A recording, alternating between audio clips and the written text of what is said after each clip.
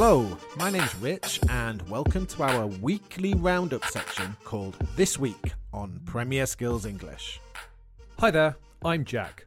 That's right, we're going to discuss all the latest football action from last weekend in the Premier League. And not only that, we've also got lots of interesting words and phrases to help you talk about football in English.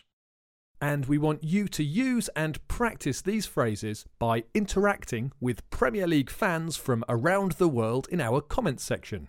You can find all our latest content on the Premier Skills English homepage or the Premier Skills British Council Facebook page. Let's start with this week's headlines.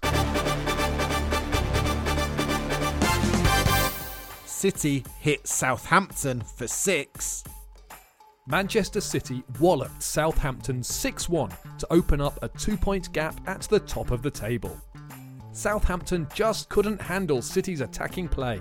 An own goal, 2 from Raheem Sterling and 1 each from Sergio Aguero, Leroy Sané and David Silva saw City get their biggest win of the season. Chelsea beat Palace to keep up the pace at the top. Chelsea are up to second place after a 3-1 win against Crystal Palace.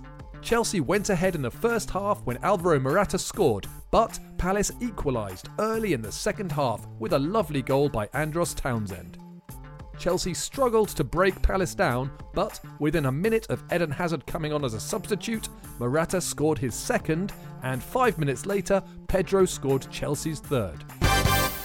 Newcastle and Huddersfield win at last. Newcastle and Huddersfield got their first wins of the season at the 11th attempt. 1 goal was enough for both teams to get their first wins. We haven't mentioned the Arsenal-Liverpool match. It finished 1-1. No, I'm a bit disappointed. We had a goal disallowed unfairly and hit the post. Sounds like sour grapes to me. I thought Arsenal were the better team and definitely deserved their equaliser. Vocabulary alert! Vocabulary alert! In our vocabulary alert, we look at some football English that we used in this week's headlines. The 6 words and phrases this week are: to hit a team for 6, to open up a gap, to not be able to handle something, to struggle to do something, to break a team down, and sour grapes. They're all quite difficult this week. Let's start with to hit a team for 6. This phrase means to score 6 goals against a team and at the same time beat them very comfortably. The phrase actually comes from cricket. A 6 is the best shot you can do in cricket to score the most points. It also has a more general meaning. You can be hit for 6 by a piece of sad or shocking news, which means you're very upset by something. The next phrase is to open up a gap. City have opened up a 2-point gap at the top of the table. This phrase is often used in football and describes the gap between 2 places or parts of the table. You could say Newcastle have opened up a gap between themselves and the relegation places. The next phrase is to struggle. We've spoken about this before, but it's very common in football English. To struggle means to find something difficult. It's often used with our next phrase, to break down, which means to score or make chances against a strong defence. So you often hear people saying, they struggled to break the other team down. The next phrase is to handle, which is often used in the negative in football English. Southampton couldn't handle City's attacking play. It means to be able to control or manage something. The final phrase is my favourite this week. It's sour grapes. When I said I thought Liverpool should have won against Arsenal, Jack said it sounded like sour grapes. It's used when someone thinks another person is jealous or being unsporting because something happened that they didn't want to happen.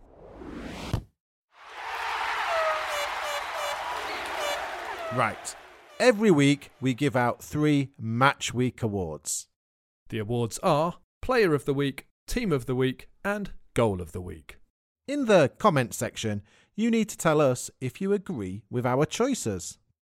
Last week, we also asked you about goals that shouldn't have counted, that should have been disallowed. Tai Tin from Vietnam remembered Diego Maradona's Hand of God goal for Argentina against England, and Ahmed Adam remembered a goal by Cristiano Ronaldo in the Champions League in 2017. Keep the comments coming. It's a great way to practice your English. Let's start with this week's Player of the Week. All of the Leicester players showed great emotional strength to play in their win against Cardiff. But on an individual level, Paul Pogba was good for Manchester United and Tottenham's Eric Lamela was good for Spurs, especially in the first half of their game. But our Player of the Week is West Ham United's Felipe Anderson. 2 goals for the Brazilian, and he was the star player in West Ham's 4-2 win against Burnley. Right, now Team of the Week.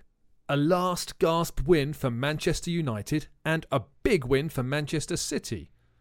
But our Team of the Week is Leicester City. A difficult week for the club ended with the team back in action and a good win. And finally, Goal of the Week. Andros Townsend's goal for Palace was a good hit, and Javier Hernandez's chip for West Ham was great. But our Goal of the Week goes to Everton's Richarlison. The way he went round the goalkeeper, he made it look so easy.